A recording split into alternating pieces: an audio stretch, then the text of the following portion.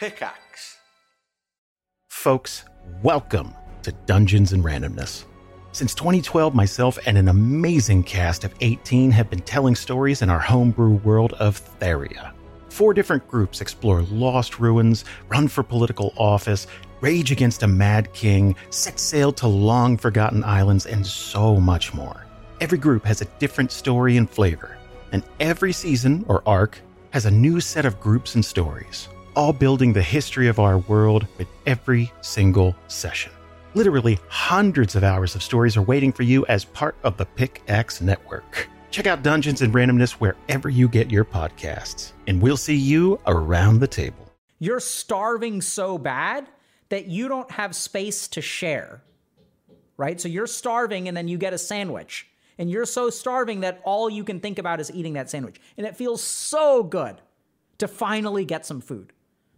That in that process of you getting your own needs met, you don't have space for another person in that relationship.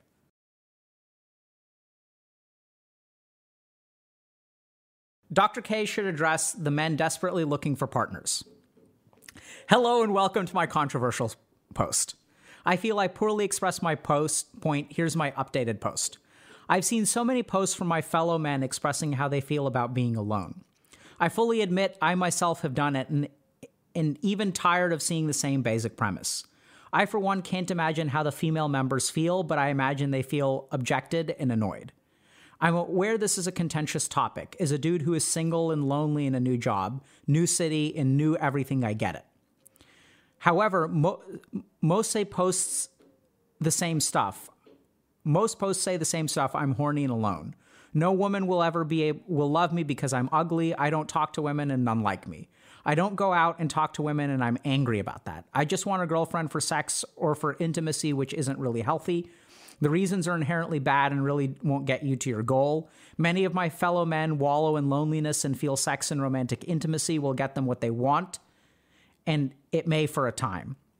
However, if you don't love you, if you aren't okay with you, if you're not the person you want to love, then you'll likely have issues with the relationship. I'm no expert, but I'm a guy, and I can tell you that while being horny and alone sucks, being in a toxic relationship is worse than hell. Work on yourself, bros. Focus on you, but most importantly, put yourself out there and remember that rejection is rejection. To the guys who are emotionally abused, valid, and don't know how to talk to women. I was cheated on, valid, and I don't feel comfortable with women. These guys need help and time. Don't jump into dating. Take time to focus on you, and that's the core of it. You need to focus on you no matter who you are. If you come off as desperate, depressed, angry, and or women are just reproductive organs, then you'll likely keep incurring the same problem. While I sympathize with you guys, we need to focus on us and not make sex in a relationship the goal. Here's my original post. I, as a man, am tired of seeing my fellow lonely men cry about being alone. I fully admit I myself have done it and am even tired of it. I, for one, can't imagine how the female members feel. Why am I tired of it? Because they say the same stuff. I'm horny and alone. No women will be able to love me because I'm ugly. I don't talk to women and none like me. I was emotionally abused, valid, and don't know how to talk to women. I was cheated on, valid, and I don't feel comfortable with women. The first half where the guy is, in essence, horny and alone is so overdone. I'm sorry, guys, but holy moly, if you want to meet women, you need a social life, and if that's all your goal is, then your desperation will precede you. No one likes desperate. So many of my fellow men wallow in loneliness and feel sex and romantic intimacy will get them what they want, and it may be for a time. However, if you don't love you, if you aren't okay with you, if you're not the person you want to love, then you'll likely have issues with the relationship. I'm no expert, but I am a guy, and I can tell you that while being horny and alone sucks, being in a toxic relationship is worse than hell. Work on yourself, bros. Focus on you, but most importantly, put yourself out there and remember that rejection is rejection. Mods, updated for clarity of opinions. Mods, feel free to delete this if it's too toxic. Okay. So, this is a fantastic post, first of all, because I think we're learning as a community, right? So I think this post comes across as more invalidating, harsher. This post, I think, is a little bit more nuanced, in depth, which is wonderful. And so I do want to talk to you all today a little bit about this issue. And what I'm sort of talking about is that there are a lot of posts out there, there are a lot of people out there who feel lonely and desperate. They want love, or they want sex, or they want all of the above. They want intimacy. And sometimes they feel incredibly frustrated. They feel like the world is an unfair place. They feel like, they've been dealt a crappy hand of cards, which essentially dooms them to loneliness. They feel desperate.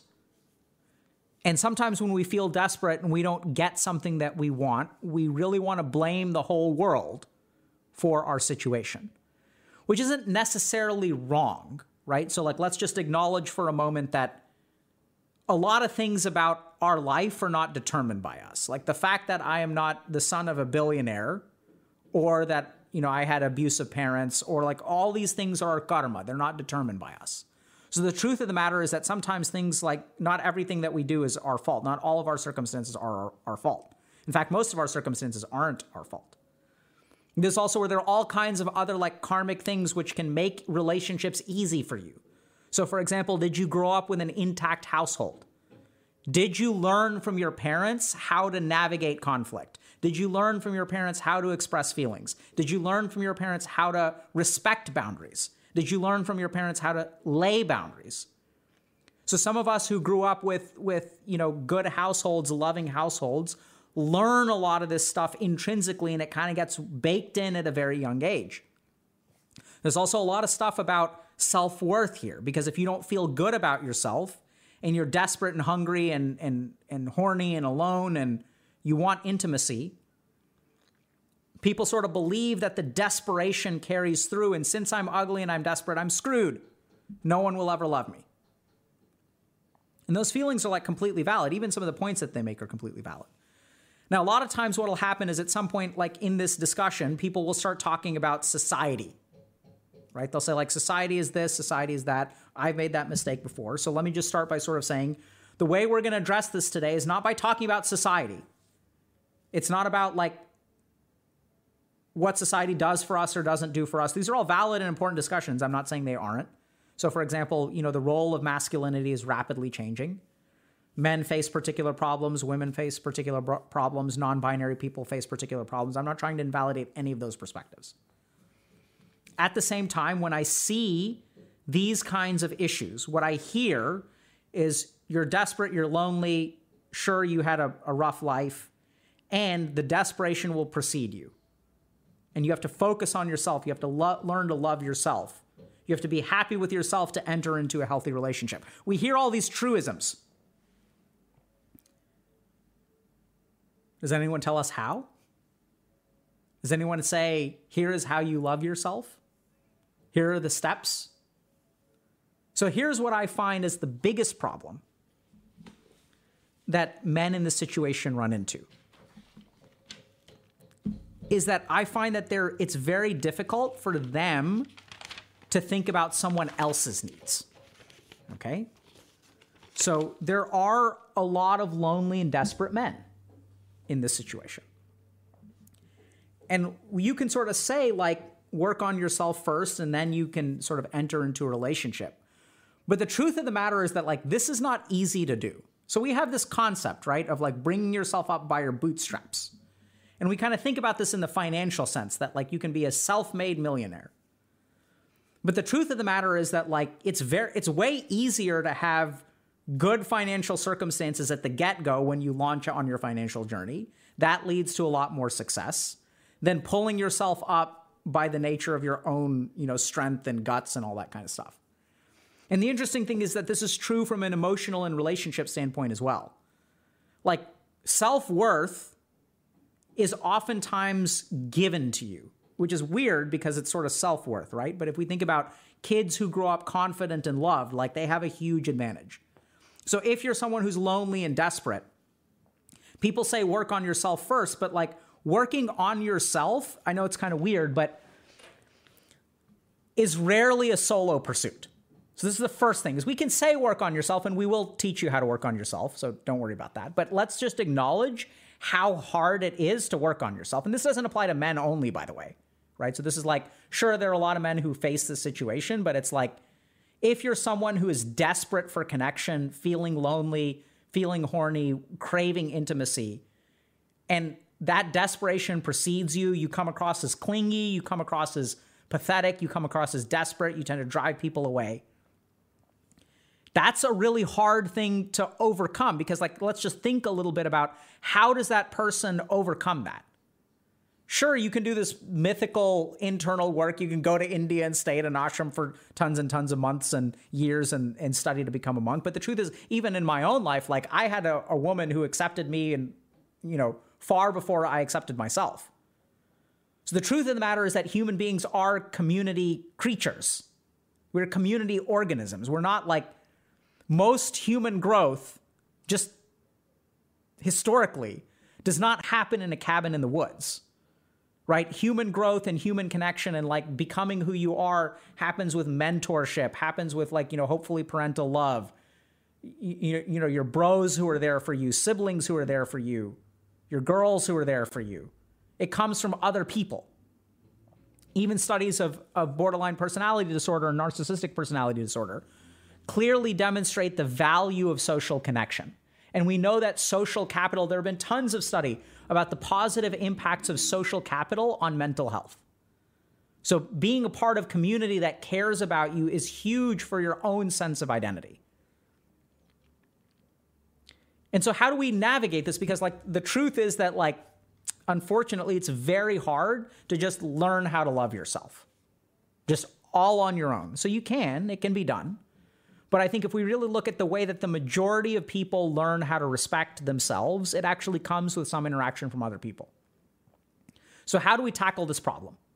The first thing that we have to be super careful about is misdiagnosis, okay? So I don't mean this in a clinical sense, but I mean that oftentimes when human beings when they face a problem, their mind generates an answer. But the mind isn't really like critical about it, right? So if you think about why am I alone, your mind will say, oh, because I'm ugly or because I'm desperate. And I just reek desperation from my pores. But if we really think about, let's say you've had a set of relationships, you've gone on dates and things like that. The reason that you're alone isn't just what you think in your head. Actually, the best sources of information are going to be the people that you date, right? The tricky thing is that oftentimes we don't really respect boundaries. We don't have good ways of collecting feedback. We don't know how to interact with those people. So we don't really know why they choose not to date us again. And then we formulate our own conclusions. But what are those conclusions based on? They're based on our own biases. It must be because I'm ugly. It must be because I'm desperate. Whereas in my experience, the biggest thing that lonely men tend to miss, and it's not just men, is that they feel desperate, and so they think that desperation comes through. But oftentimes, it becomes about your own needs. So it's not the fact that you're desperate, it's that you're starving so bad that you don't have... Right now, Amazon is offering some amazing extra perks that come with a job offer. If you start a warehouse job, you can get a $1,000 sign-on bonus. That means you start earning a paycheck right away, plus you get extra cash to use before the holidays. Applying is so easy, you don't even need an interview. It's never been so rewarding to start an hourly job that's close to home. So what are you waiting for? To join the team today, visit Amazon.com/sign-on bonus. Amazon is an equal opportunity employer. Space to share, right? So you're starving and then you get a sandwich. And you're so starving that all you can think about is eating that sandwich. And it feels so good to finally get some food. That in that process of you getting your own needs met, you don't have space for another person in that relationship. So when you're starving and you get a sandwich, it's so hard to tear that sandwich in half or give half of the sandwich to your partner. So the first thing that I tend to notice in these kinds of people is that there is a focus on the self, which is it's not their fault. I don't blame them for having this. Because this is what tends to happen is like, the starving person thinks about eating themselves. Like, why are they in that situation? It's because they're starving. So it's like a natural consequence of being alone, of being starved for affection, for being starved from intimacy. And so then what happens is like when you enter into a relationship, there just isn't space for the other person. So it's not that they're avoiding you because you're desperate and ugly. It's because like there isn't a relationship for them to participate in. There's just needs to be met. And this is how sometimes women feel objectified, because in a sense they are, right? Because like you're busy getting your needs met. And once again, it's not, we're sort of adopting a male to female kind of perspective, but it can be the other way around too. Where like when you enter into a relationship with someone who's starving, there's going to be a period of time where like they don't have the bandwidth to take care of you. And the tricky thing is that sometimes even desperate, lonely men will be on the other side of the table in an equally toxic way, where they enter into relationships where they are the giver, the giver, the giver, the giver, the giver. Because they know, they can empathically, they know what it's like to be alone and starve for affection. The problem is that that's not sustainable. So you're the giver, the giver, the giver, the giver, the giver. And then as you give and you give and you give and you give and you give, they start to, your partner potentially starts to feel healthier.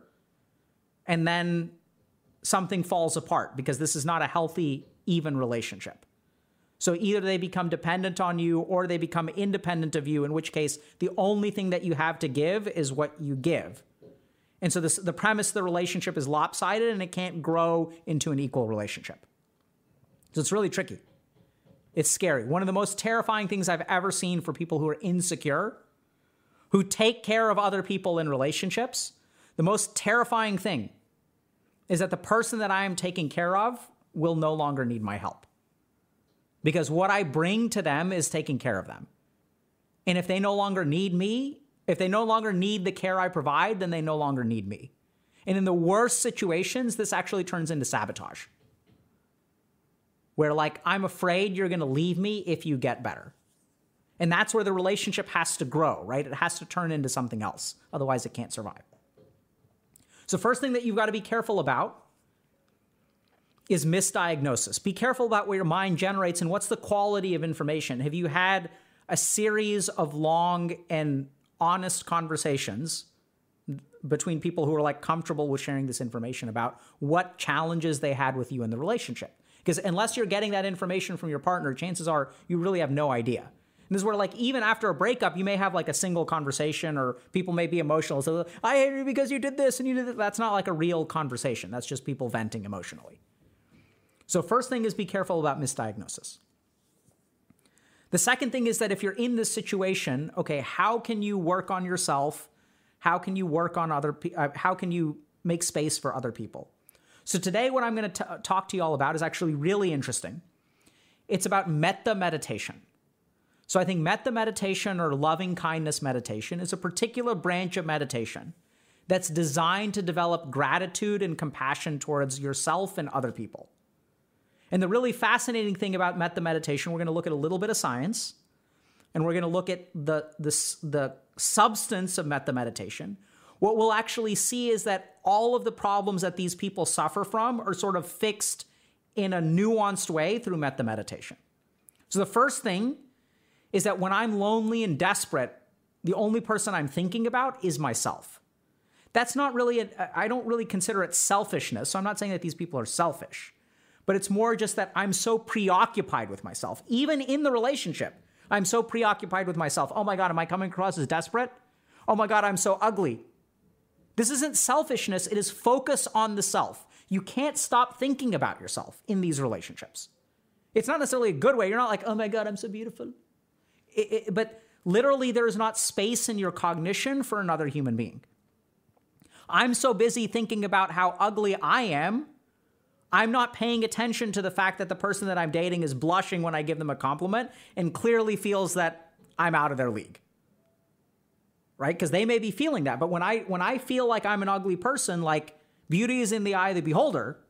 And if I think I'm ugly, then that's what I think I'm going to be. I'm going to completely ignore the other person's perspective. So the first thing that metta meditation does is helps us move outside of ourselves and to think about other people. The second thing that metta meditation does, which we'll talk about in a second, is helps us accept that we're not in complete control of things. So the other damaging thing about sort of lonely, desperate men is that there's a determinism to it, right? I'm desperate, I'm ugly, therefore this is fixed and I'm screwed. And then in the worst cases, what happens is people start to like hate the opposite sex, right? So it's not necessarily just men, because we're sort of seeing this with women too, where we can start to like assume all kinds of things about the opposite sex. So what we need to do is step away from that determinism. We need to step away from the fact that like everything is laid out.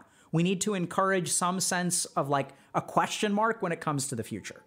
Because when I'm lonely and desperate and the future is hopeless, a question mark is a movement in the right direction. So we'll see how Metta meditation does that. The next thing is that there are all kinds of different aspects from a scientific perspective. So we'll take a quick look at a paper that talk a little bit about these. Let me find this right thing. So